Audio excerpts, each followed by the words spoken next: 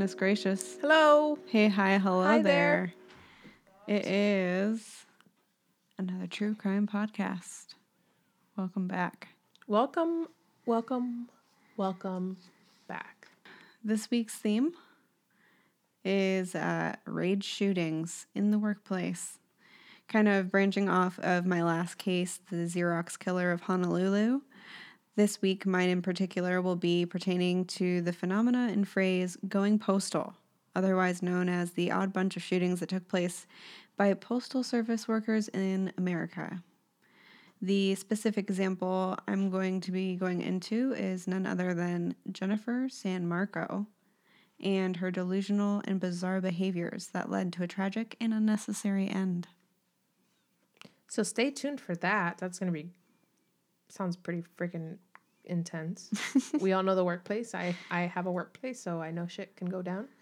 So that will be episode 7 of another true crime podcast. And if you haven't already checked out my super creepy paranormal true crime story in episode 6 about Morgan's Corner in Hawaii, be sure to give that a listen next. Here we go. I am certainly excited to be back. I don't know if you guys know this, but this is the 4th time we record this episode. Oh, yeah. We started recording it before Christmas. Still having technical woes. We recorded on Christmas Day. Yep. That was horrible, quality-wise. We recorded on New Year's Day. Which was what we thought was better quality-wise, but turned out to be worse. Finally, I think I solved the problem, and this might be the best sounding one yet. Fingers crossed. Hopefully. Should we pause and listen back? We'll see. Yeah, no, I don't think we have to. No, I can hear it pretty well versus the last few times it's Doesn't been it scary. sound just, oh God, it's... It sounds right. It sounds right. I think it's right. Oh my gosh. But yes, thank you guys for coming back, sticking with us. We can say from here on out, we would probably be a lot more consistent than we have the past couple weeks. Goodness gracious me. But life does happen, so bear with us. It does. Anything exciting, scary, unusual happened to you recently? Well,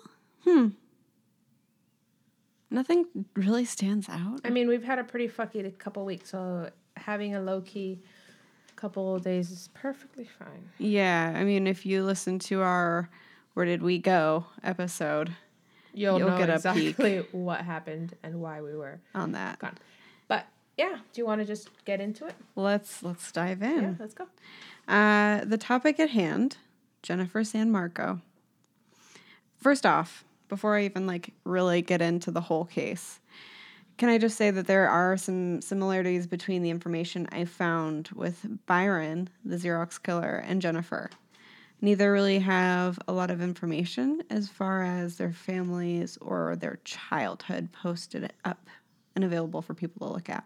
Just an observation that I found. Yeah. Maybe this is because the families want to distance themselves from these events, which I personally would understand. However, I think that developmental patterns should be just as important with these kind of individuals as serial killers who we have these huge psychological evaluations and pretty much all of their lives being taken into account. Whereas these guys, it's 30 years. I agree with you 100%. Because at the end of the day, even if they didn't go around, like you said, like a serial killer, they still committed mass murder. Right. And that's still something that should be evaluated. I find it so difficult to believe that there's no information about erratic behavior from their childhood that's been recorded. But at the same time, I would understand why the families would completely close themselves off. Totally and shut off. Yeah. When that shit happens. It's nope, not going to deal with it. Not going to talk about it. I don't care. Not going to put my face out there and connect it to this horrific event. To do with me now. Yeah. No, it's interesting because I can say I've noticed the same thing as well with a couple of other people that we've researched. It's just, the what's available and what's not and what's looked into is, to me, bizarre with this. Because something happened to you, man, when you were a kid. Right. To be that fucked. There was the build and snap. Regardless. And and generally speaking, it's not even their fault. Right. Regardless of what the snap looks like, there is a build to that snap. Of course. Yeah. And actually, I do have a lot of problems with the research and the articles that I found with this case, and it will come back into play later in the episode. But here's what we do know. Jennifer San Marco is born December 6th, 1961. So 1 second. Yeah. 1961. Mm-hmm. I know it's not the case for everybody. Yeah. But the 60s, man, in America, I've heard that it was fucked in that time period. Yeah. Your parents would not give a crap about what you were doing. Children were left to raise themselves out gallivanting in the streets. Like a lot of the things that were considered normal then would be considered like neglect yes. now. And the thing is that the media was also pretty prevalent at that time too, because a lot of shit was going on in America in the 1960s. Yeah. A lot. Oh, yeah. A lot of shit that I'm not even going to get into.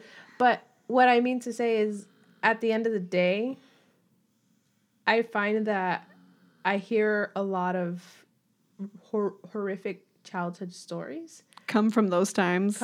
Come from times of children that were born in that era. I mean, anybody's capable of having a horrific childhood at any time, but there is a large group of them that I hear about from that era. But yeah, you're totally that right. People thought were okay, and the fact that there is media and there is more documentation available for people at that time. Granted, it is the 60s, but things were a little bit easier. Also, granted, to communicate. If you hear moaning and groaning, Frida is of course in the studio with us. Yes. She's trying to sleep and we're not letting her because we're recording. So she's just looking at us with one eye and like kind of snoring. Okay. So yes. I just wanted to throw that in there. That's a good point though. I didn't really think about that. But again, going back to the fact that we don't have those records and it could have been totally fucked up. We just don't know. Next, she is noted as working for California Santa Barbara's police department as a dispatcher in the mid-90s. So she's around 35 by this point. So the next time we have her mapped. So the only reason she's on the map is because she went to work for the city job. Basically, they did like some like high school like student accounts like of her peer when she was in high school. Yeah. And they were like, yeah, she was normal. She was nice. Like the normal crap you hear about people who do crazy stuff. Like nobody really pays attention, I feel like. Right. I don't know. Yeah, because at this point, if she hasn't displayed any signs of aggression or any behaviors to be concerned, and she's 35. And again, like behaviors up until that point, like, I don't know, some things are considered okay that aren't now. Yeah. As a part of the hiring requirements for that position, she does go through a psychological evaluation and she passes. Which is beyond me, but... Well, and so there were no weapon training or carrying requirements of any kind, so this leads me to believe that maybe the psych eval could have been less involved, perhaps. I know, but even then, like, how the fuck? Yeah, no, I don't know. With a job like that, the mental evaluation should be pretty in-depth. You would considering the high amount of stress that gets tied with that job.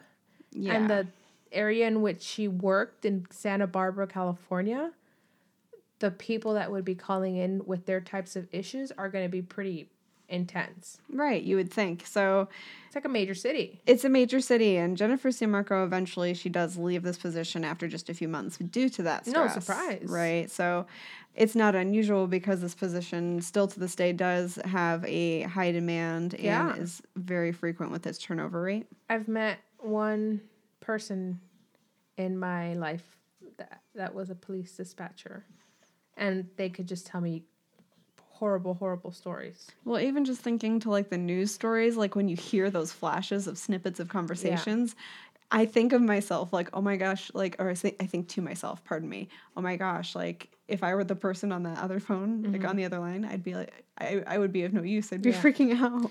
This lady, she wanted to be a cop, so she figured that she could work her way up. Yeah, basically but she was by like taking those calls and realizing like the situations that she would have to put herself in, she was thinking, fuck, if I can't even deal with it on the phone, I probably wouldn't be able to deal with it in real life, in person. Yeah. So she just stopped. So basically, she finds another form of government employment with the California Goleta mail sorting plant as a clerk. Okay. And there she sorted mail and packages in the late 90s, right? In the late 90s into the early 2000s. That's what she does. And it's, government job, good pay, got insurance. And up until now, I haven't heard anything out of the ordinary from this lady. Right, so you're just kind of like, okay, all right. But this is where her mental instabilities are first recognized and recorded. So, At the mail plant? Yes, in this place of work, San Marcos, fellow coworkers report to management that she had a habit of talking to herself, but not the kind you might be used to hearing. What do you mean? It would be more argumentative to a point, and with herself, and it would be consistently loud and have like a racist undertone to it. Oh, great, right? Like, did she have? Maybe some people thought she had an imaginary friend, is what they said. Okay, that was of color? Well, no, like that she was racist, like argumentatively with herself. Like she was talking about conspiracies and her ideas and her beliefs, basically. At this like point, out loud. I, as a person of color, right, would have probably been thoroughly concerned and talked to somebody about that. Well, and considering that she works in California, again, it's like a melting pot. Yeah. Being surrounded by people of many different ethnicities and cultures. Like, like a lot of these people, although none of the comments had to do with them personally, like she didn't call anybody out by name. But she seems mentally stable enough to know that that's not okay. So yeah, there's just like this little, it seems like a break in her personality almost to people. But again, this is part of the issue that I have with the explanation of it, but I'll get into that later. So people end up going to management and letting them know that it's making them uncomfortable, understandably. And like if I think about it in terms of what myself and my coworkers would do, like, yeah, we'd all be lined up outside of HR. Like, what the fuck is this person doing here? They're making me uncomfortable. I don't want to work with them. For me, that's the biggest thing. It's not about the fact that you're making me uncomfortable. You're making the other people that I work with uncomfortable, and that's not okay. I could deal with the fact if somebody's making me feel uncomfortable, I'll brush them off. I'll tell them to fuck off or something. Right. But once you start interfering with other people... Which is like ridiculous in itself that you're like, oh no, it's fine with me. But once you start making my workers uncomfortable, it's like, wait, no. Because at that point, I think to me, it's more of validation. Right. That it's not just me. Everybody's because fucking I always pissed. Feel uncomfortable. Do you not understand this? Right. But when everybody else is looking around like, no, this isn't cool. I am always uncomfortable. Therefore, I assume that it doesn't matter what situation you put me in, it's my natural response. And other people don't respond that way. Fair enough. Yeah. So when other people are doing this, they're reciprocating. Like, yes, we're all uncomfortable. Yes. Okay. So basically, that's what was happening. Okay. In February of 2001, things start to escalate a little bit. Deputies have to be called into the Goleta plant because Jennifer decides to hide under one of the mail sorting machines and refuses to get out. Oh, shit. So is she having like a mental break? She's like crouched underneath, and her coworkers and management believe that she snapped. Yeah. And thinking that they were against her somehow, like kind of that conspiracy delusion. So she's just being a racist under the sorting machine? In the scenario, I'm basically like she's basically just showing behavior of a delusional and racist person. Yeah. I have to assume that you have no information on her personal life, or you would have given it to me already. She basically is noted not as having any significant others, and she is also noted to be estranged from her family. They say that they didn't have any contact whatsoever in a year prior of the incident that I'm about to get into. And it's odd, and I get into that a little bit later, too. And I think that probably also plays a role into not knowing a lot about her, because there's not a lot of people who can give you true accounts for who she really was. Aside from coworkers, yeah. Getting back to that. So, whatever the case may have been, the reason that caused her break, Sergeant Eric Rainey, being concerned for her safety as well as her coworkers, had her admitted to the Ventura Psychiatric Hospital in California. As one would do. I would hope. And had her evaluated there for a 3-day assessment. 72 hours. Right, And somehow, during this time, she was not diagnosed as a danger to herself or others, and she was cleared and then released to go back to work. Believe it or not, being a racist isn't illegal. Right. And just because you're a racist doesn't mean you're dangerous. And people don't always put 2 and 2 together with the behaviors and that kind of standpoint, which is part of my issue this whole time. Disgusting and intolerable. But there's doesn't that mean that you can get in trouble by the law for it. But there's that cocktail. Oh, that yeah. moment of mixing things together. Like, it's just... All right. So upon her return, she was reported to be acting even more strange and volatile. Volatile?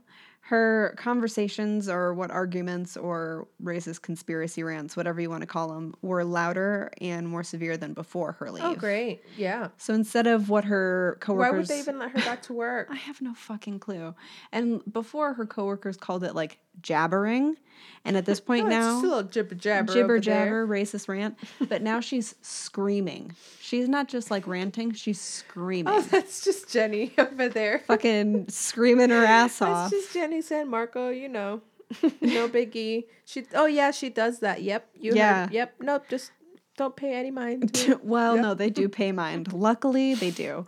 So the repeated reports from her coworkers eventually led to San Marco being granted early retirement. Thank you. Repeated reports from her coworker. No, but being granted early retirement from the U.S. Post Service. I can't believe they actually gave it to her. They cited psychological problems as the reasoning behind why they gave it to her. But if I were them, I would have fired her for racism in the workplace and suggested she get anger management therapy. And if anything, maybe I was thinking like they thought since she was unstable, it was best to try and separate on good terms for the safety of her coworkers. That was where I was going with this. Right? But here's where I'm going, and I'm sorry to cut you off. No, go for it, because girl. I'm going to agree with you. Do it. But why the fuck Right. would you give her... Yes, I agreed on retirement because get her out of there. Yeah. But I do agree with you. You should have fired her for being a racist. But again, going back to the fact that it's not illegal to be a racist. Again. But at some workplaces, it is. Yeah, depending on if you're causing Equal like a hostile work environment. If you work for an EEO, an Right. equal opportunity employer. Which I do, and I have. And I do. I always make sure I do. Yeah. Yeah. But the point I wanted to get across is if you're concerned that she's not stable enough to be fired, that's a concern. That means you probably... What are you concerned about? About retaliation? Yeah. Okay. What might that be? What would that look like? Why are you so concerned? Should you have this person looked into a little bit? Exactly. So basically, this is where my feelings came to a head with like research and the articles that I was looking at too, because I noticed that by this point, most of the information was focusing on Jennifer San Marco as a weak and unstable white female, and that a lot of her behaviors. I didn't want to say that right now. I didn't want to get into the whole. No. She's a. I'm bringing it up. I'm bringing it up. Okay. She's a white lady, damn it. White lady. So, white lady to white lady. For real. She is always called out as weak, as unstable, and white. And a lot of her behaviors are explained with the sweeping term of mental illness, which I also am a total, like, member of that mental illness crew. But if you take... Same here. I mean, I just had a bout about my anxiety issues. Yeah. But... I don't think it's okay. No, and if you take into consideration the behavior that I've talked about and the behavior I'm going to talk about, it's really hard for me to say, okay, these journalists had all this information and they didn't call this point out as much as they should have. So. Do you think information about her was pushed away? Maybe, but again, still to that point, what the fuck, journalists? Like, you could have dug a little bit. I just think that if her family was estranged and she didn't really have too much of a personal life, the fact that she made it for 35 years. But they get information from the police. And she had multiple jobs with credible sourcing places. Yeah. It makes me think that she had to have been a pretty stable person leading up to... Or at least have been a very high-functioning, disturbed person. Correct. Yeah. That's a better way of putting it. So, because at this point, things continue to escalate and behavior of Jennifer's actually spreads outside of the workplace and is like bleeding into the regular world. Okay. Her neighbor at the time in California was named Beverly Graham, and she reported to the landlord that San Marco would pace in front of the building and sometimes even in the hall out in front of her apartment. She would hear her rambling on about her racist opinions and ideas. And the landlord had let Jennifer know about the complaint in hopes that she would stop. Did she tell her it was Bev? Yes. Why would she tell her it was Bev? Probably because they didn't realize the capacity, again, of the crazy that this woman had. Yeah. But what the why even risk that kind of a dispute, like, happening at all? Even, like, a little knock-knock, what the fuck? Yes, say Bev? something, see something, say something, but you kind of expect to be a little anonymous sometimes. And I think that was a mistake on that landlord's part, definitely. But who would have ever thought, right? Yeah, I again. mean, cliche, quote unquote. If I were that landlord, I would blame myself, but I'm sure, like, in retrospect, you can't blame that person. Anyway, eventually, San Marco decides, with her retirement money, to pick up and move to New Mexico in 2004. But sadly, she does not leave her unfortunate behaviors or ideals behind. She takes them with, of New course. Mexico is not a place for a racist white lady. It's so crazy. It's a very liberal state, too. And it's right next to Mexico. Hi, Frida. Mexico. Frida flipping. Bobita. Oh my god. You are a wiggly cup. Wiggly worm. Okay. So there in her new home state, Jennifer picks up some new and distasteful hobbies. She creates and attempts to get official publication for her pet project that she dubs the Racist Press. Wait. What? The Racist Press is the name of her newsletter that she put together. And basically, she outlines her beliefs on the son of Sam, the murderer named David Berkowitz, and how she thinks that he is tied to the KKK and the government. Wait. Yeah. What? Yeah. And this is all stuff that the police finds in later reports. So this is, again, the stuff where I'm like, guys, you should have probably leaned on this angle a little heavier. It's like loosely mentioned in one article. Here's the thing. I don't want to be saying that the cops should have done more, because at this very point in time, she's also crossing state lines. Mm-hmm. Yeah. So she's doing weird shit in New Mexico. Things have happened in California. The people in New Mexico probably have no idea. They just assume she's this white lady who is just a little racist. Well, or I don't mean to say a little racist to make it sound light, but racist. You know what I mean. Yeah. She's a big racist. We're underlining that point is what we're trying to do. So, and then racism? She also, well, hers anyway. And she also is covering just violence and racism in America overall. And it's basically jargon and nonsense and conspiracy theories and ramblings.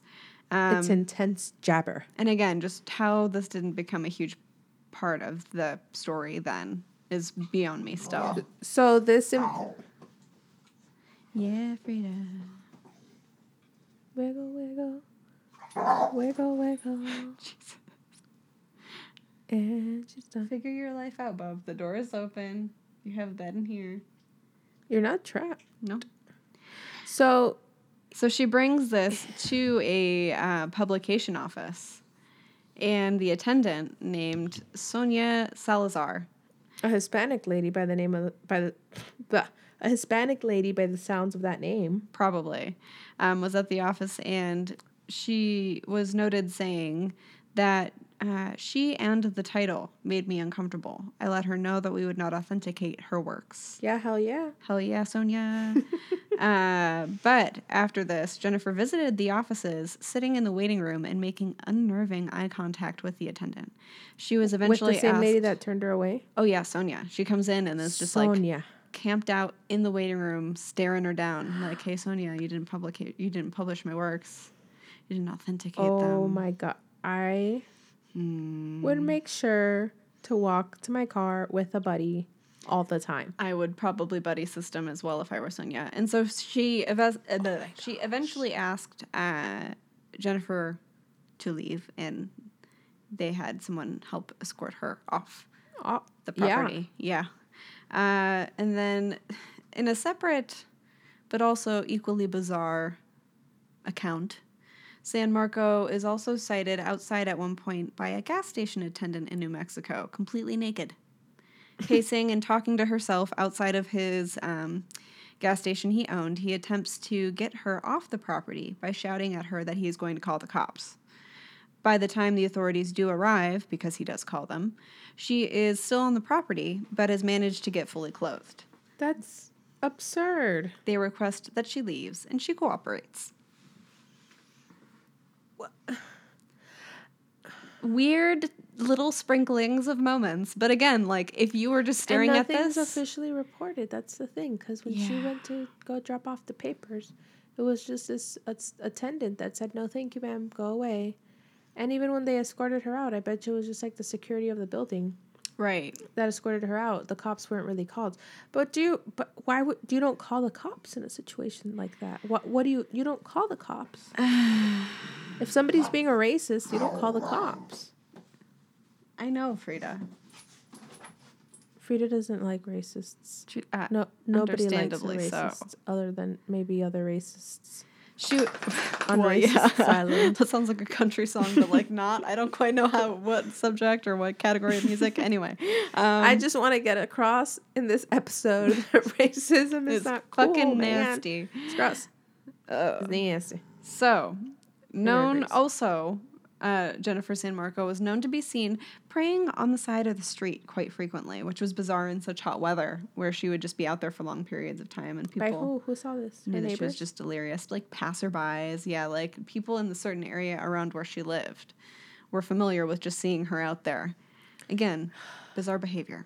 But it just... I can't help but keep thinking about the fact that all of this behavior is like undocumented. Yes, in a pattern, the way you're telling me. It was collected later. Flag.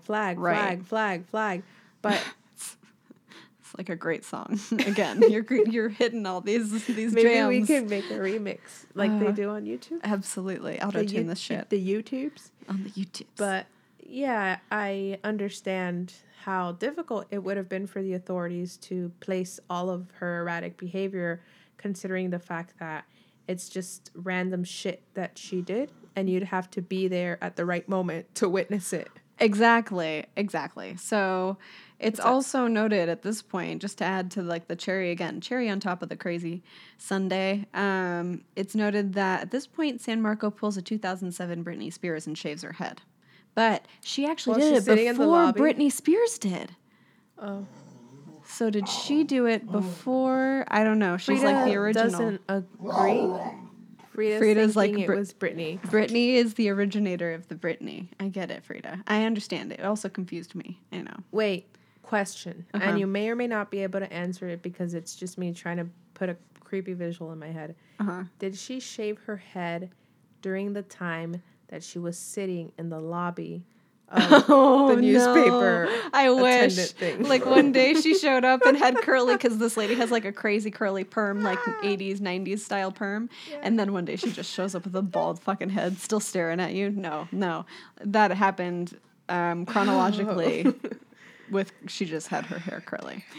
Sorry about it. It would have been so creepy. Anyway, beside the point. She also, during this time, acquires a 9mm Smith & Wesson pistol from an Ace pawn shop in Grant, New Mexico. So this nicely stacked block that I had is now very wobbly, that of which is Jennifer San Marco's, because every time you tell me one of these things, I'm just like, shit. Your Jenga block again? Yeah, my Jenga block's it's again. Getting wobbly. It's just like, fuck, there's a lot of stuff happening. And missing. In this individual's life. And nobody's paying attention to her. Yeah. So, but even in this case, San Marco did have to file a background check, and it also came back clear. Right, because what's in her background? Nothing.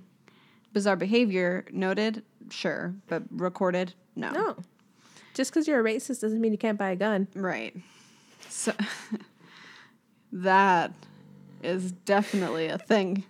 Oh my God. Yeah. Good point out, Carl. Oh, I'm just relishing in that right now. Okay. Anyway, Frida is also enjoying your statement. Does not like people with guns. Brady, I love you. I want to give you attention, but I also want to record a podcast. Okay. Oh, after we're leading up to something. Fucked. Yeah, this clear background check comes back. She's got a gun. She's been living in New Mexico. She's just been hanging out for a while. January 28th. Jennifer San Marco decides to leave from New Mexico and head to her old home back in California. Okay. That's about a day's drive. Takes her 2 days, actually. Oh, She okay. takes her time. Gets there Monday evening, Frida. She gets there Monday evening, January 30th of 2006. And Jennifer San Marco arrives at her old condominium complex and sneaks in to her old neighbor, Beverly Graham's apartment around 7:30. There, Donna, yeah, Donna. she's sneaking, and she finds and shoots Beverly, killing her at the age of 54. She is found by her boyfriend the next day, and he reports it to the authorities, and it is later tied to the events that transpire later that evening on the 30th. But when the police arrive because of Bev, they don't put two and two at that moment. Because what are they to know who shot her at that moment? They have links, and I will get into that. No, but at that very instant. At that scene, yes. They do find something that links her pretty quickly, almost immediately.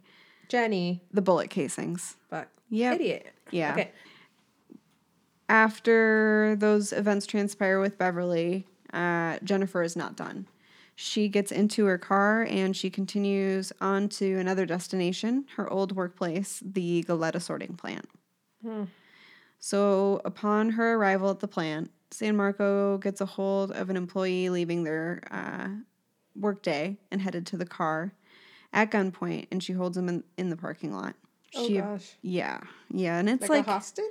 Well, just to get that ID badge, basically. Oh, okay. She obtains that, and then she lets them go. Which I think is odd. But was that person white? They don't note that, but I wondered. I was like, okay, Jen, you fucking bitch. So... Bet you they were. Bet you. So Jennifer then enters the plant and begins shooting her newly acquired pistol. She opens fire. Just like that? Just busts in, starts shooting. Guns ablazing? Opens fire. So witnesses say later that she was seen reloading at least one time. Others account that she reloaded multiple times. Oh my gosh. Yeah. So. But she has a handgun. She has a pistol, and she's also, I think, probably pretty inexperienced with this pistol because, again, it wasn't noted that she had any weapons training or anything like that. Mm-hmm. She just was like fucking willy-nilly building and snapping. Here's my question. Does she open fire randomly, or is she selecting her targets opening fire? It was later noted that it was unclear if the I don't like how you're saying that. Yeah, no, I don't like how I'm saying that. So it was unclear if the people who fell victim to San Marco at the Goleta plant were targeted for any reason. It is also, however, noted that none of her victims were white. Was it noted? To quote Postal Inspector Randy de Gasperin. I don't know how to say that. That looks like something to me. I don't know what. It looks French. She probably knew who she was shooting at, is what he said. She ended up getting, I believe, 6 in total, plus Beverly. 6 individuals at the plant? At the plant. Plus Beverly, that's 7. And oh my gosh. Here it is again, though, that I have a problem with the way that the portrayal of this case in Jennifer is handled. Because to me, it is so clear that, yes, she is a mentally unstable person. We've definitely gone over that. But it is also clear that she is a racist and she's full of dangerous possibilities. And that it is not brought up on or focused enough, as far as I'm concerned. And as far as, like, trying to create a preventative system, it's just not looked at closely enough. So, yeah, sadly, 6 people fall victim to San Marco, and that's at the plant. Her neighbor made 7, and she turns the gun on herself after all is said and done and commits suicide there at the scene. When she ran out of bullets or saw that the police was coming, well, or and then when the plant was called completely authorities. Empty. Yeah. Did she say anything while this was happening? No. She just bust in, shot people. The victims of the shootings are, I've got all of them here. So we have Zay Fairchild, 37, Malika Higgins, 28, Nicole Grant, 42, Guadalupe Schwartz, 52, Dexter Shannon, 57, and Charlotte Colton, 44. The first couple of those were like my age. And so Charlotte Colton, she was kind of unique because she was actually taken from the scene by EMT to intensive care units, but she died the next day. She still died. So... And she killed herself. And then she killed herself. So that was really the story of Jennifer San Marco Gang Postal. Researching. Thank you for saving the taxpayers of California some money and not having to fucking go to trial for that fucking bullshit. But there's no justice for these lives that she killed.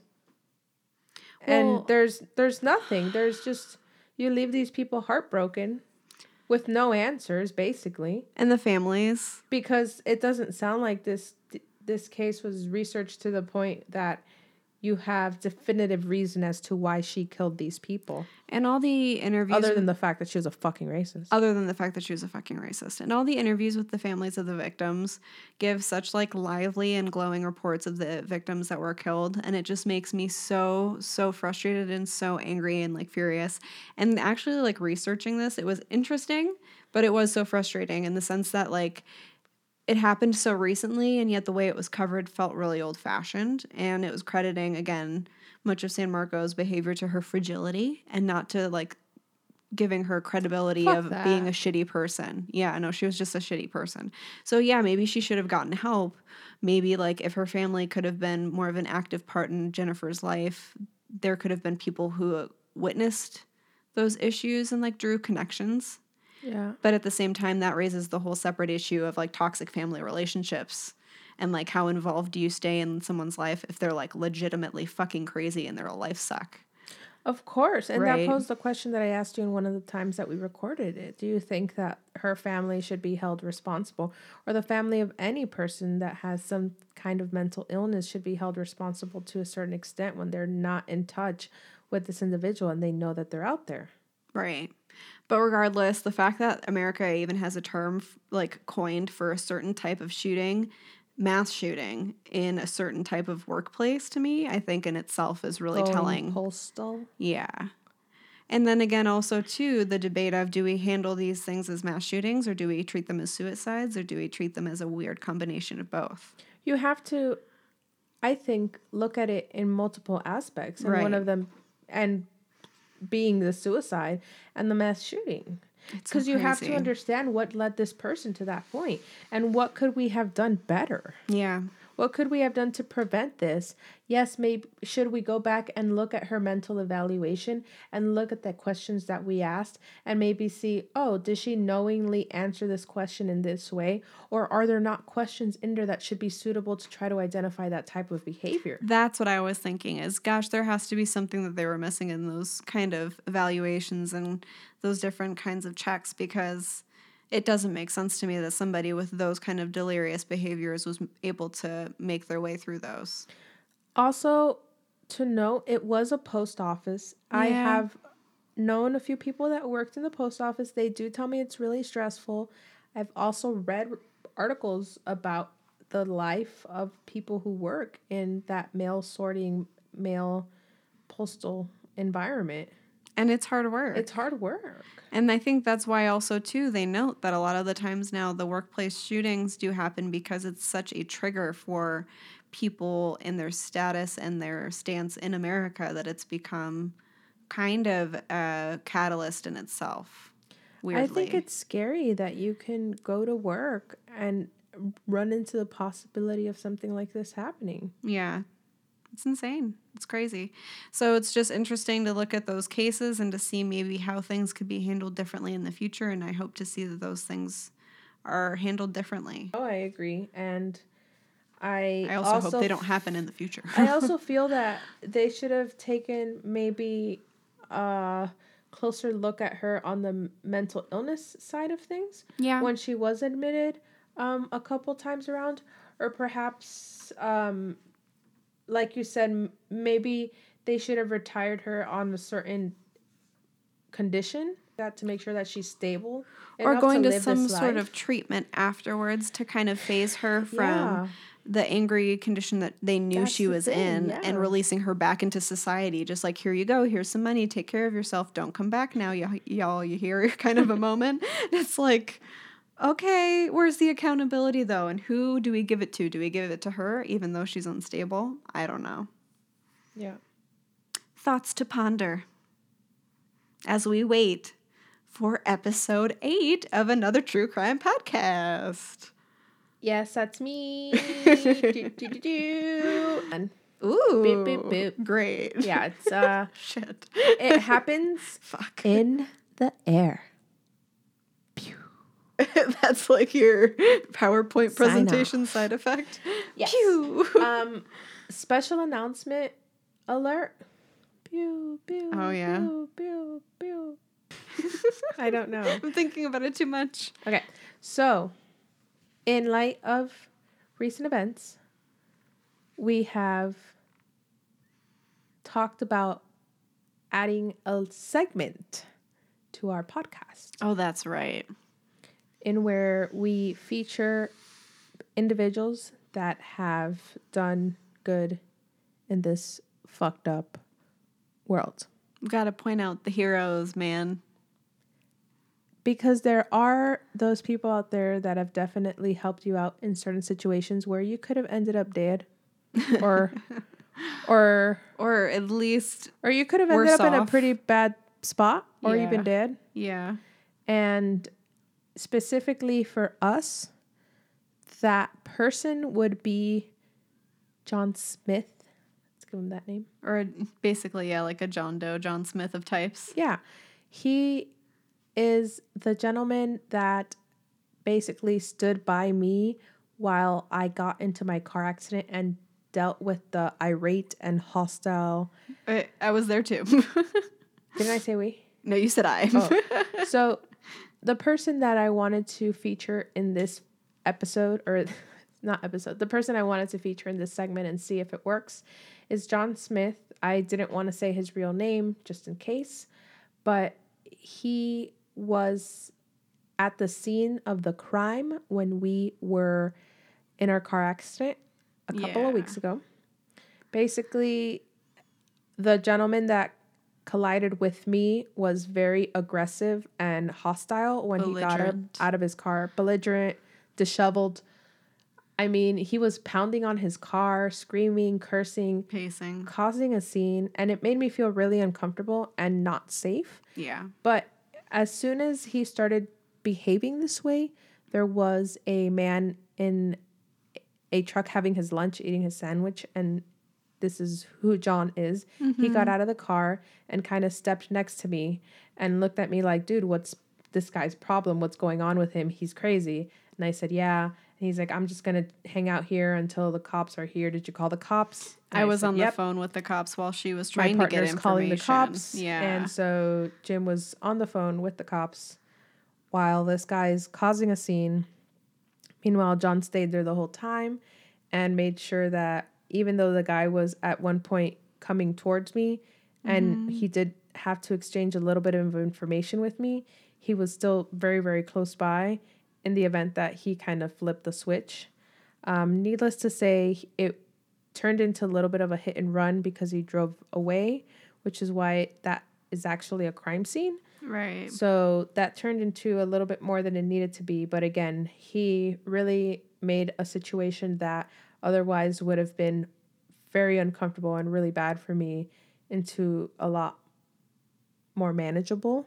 Well, and he also helped when the police I was more were calm. Yeah, and he helped when police were on the scene because it was a little true. bit of like a backup to our story. And I've also been in other situations where there has been a stranger or a passerby that has actually helped me out from something that could have been horribly wrong. Yeah. And that's why we were thinking that perhaps this could be a thing. Has someone that you don't know ever been in your area or a situation where you found yourself in trouble or in need of help, and somebody that you would have never expected came along and helped you with, what do I want to say? With really no selflessness? No selfish motivation. Yeah, somebody just came along and helped you with listen tongue. If someone has ever come along and helped you without any selfish you say it. Say it. Shellfish. Like they're selfish. They're selfish motivation. Yeah, no, basically just anybody who came up to you and helped out with any kind of selfish motivation, they just really did it because they were acting like a good Samaritan. Yeah. I think the Good Samaritan Award, the Hero of the Week, or we'll figure out a name for it, but those people deserve a mention and a shout out. And that's what we wanted to talk about in our little segment. And I mean, yeah, we do focus on some kind of kooky, creepy things. So to finish off with something kind of On a light positive note, yeah. and light, for sure. So if you guys think of your stories, please let us know. Our email is anothertruecrimepodcast@gmail.com. It's pretty simple. And also, please rate, review, and subscribe to us On your podcast platform and your Instagram. Yeah, it only takes 2 seconds. Please go leave us a rating and a review. We appreciate it, and it helps us keep relevant. Oh my gosh, we love going through them too. Yeah, and it helps us be more noticeable on the iTunes and the search results. Yeah. So that is also a plus. And thank you for all those new followers that we have on Instagram. That is always awesome to go on there and see more people joining up. And totally unexpected. Yeah, totally unexpected. And more people that want to know about crime and murder and mystery and paranormal and the occult. So yeah, that is pretty much it for us. And just remember, anything can be used as a weapon.